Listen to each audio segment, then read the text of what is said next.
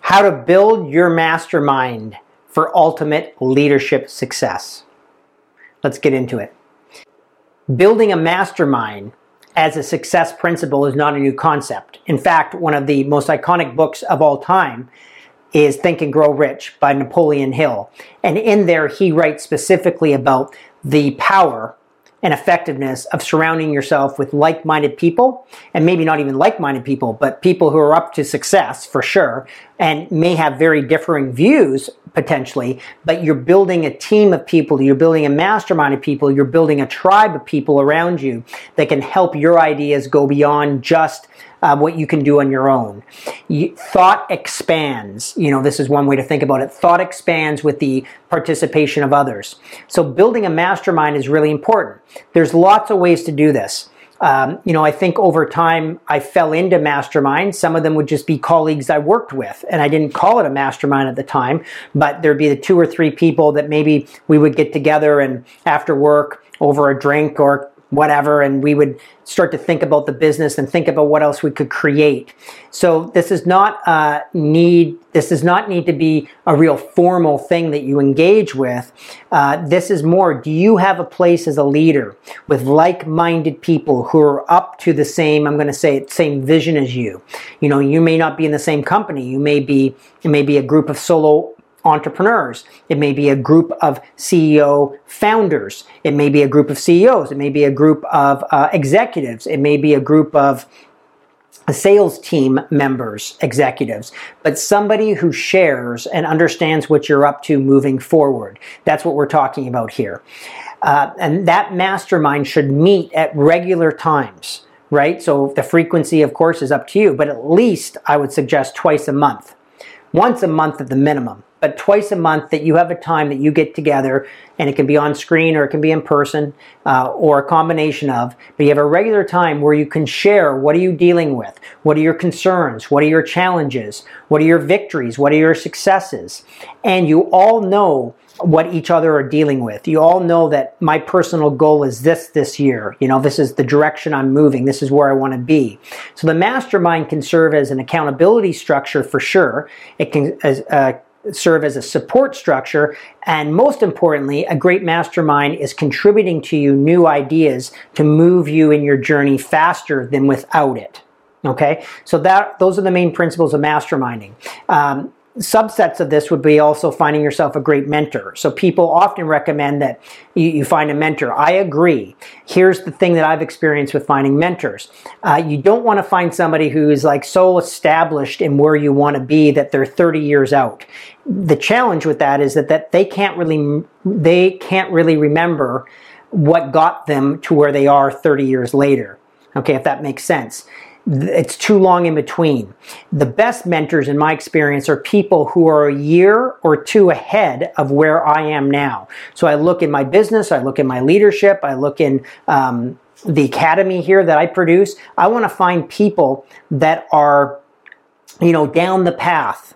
Not so far down that they're a mega corporation and, they don't even remember how they laid the foundation of something. I want to work with people who, as I said, are a step or 2 ahead, and then search those people out, and you'd be surprised. Of course, people want to mentor us, okay? So part of a mastermind could be that you also have your mentorship group, or you have one person that really can help speed up your learning curve. But as a larger concept, what you want to think about masterminding is that, again, you're coming with your commitment. It's the value that you're bringing to the group, which is here's where I want to be, here's what I'm stuck with, here's what I'm not seeing, and you're asking for input on that journey. And then a great mastermind will also have a collection of people where what you've accomplished in life contributes to them, so that you're at a place where you can also obviously listen to where they're at, where they may be stuck, or where the gap is that they see that they need to climb over, and that you can support them either from your direct experience or from your life experience, which translates over into the areas that they're dealing with. That's the power of a mastermind group. Okay. There's also the mastermind group if you're an entrepreneur starting a new company. Getting people together to really look at the beginning of anything is an important, valuable step. You can save yourself literally years and tens of thousands of hundreds of thousands of millions of dollars potentially by putting the right team together from the beginning. So the mastermind concept fits very nicely with high performance teams. Another way to think of this is that you build a team that is a mastermind, and that's ideal in your organization. You know, you don't view your leadership team as employees, although they may be. You don't view them necessarily as just partners financially, although they may be. But you really bring this context of doing your best thinking together as a mastermind group, and that then you're completely resourcing and leveraging the talent that's in the room.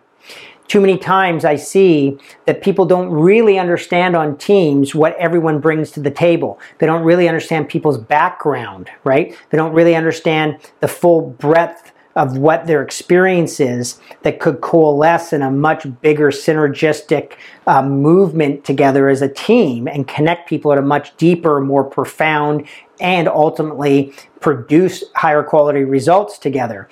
So I invite you to think of your team that you're currently on or that you're building, that you build masterminds, and that's your core team. It's just not something that you do for your own self-development. Okay, so those are some ways to think about masterminding. Ultimately, what mastermind allows us to do is it gives us leverage. You know, together we expand. So your high performance practice is to look and see, do I have a mastermind in my life? Do I have a mastermind in my business? Is there a current mastermind in my business that may be my leadership team that now I can bring a new perspective to and encourage more creativity and understanding and really understand their experience and have something emerge together versus it just being a more static relationship with inside an organizational chart, right? Can you create masterminds within your organization? Are you somebody who wants to create a mastermind outside your organization or find a mentor to help you with your challenges? So take any of those actions, but inspect your business, inspect your leadership from this view that together the genius emerges. So go see where you can leverage the power of the mastermind philosophy.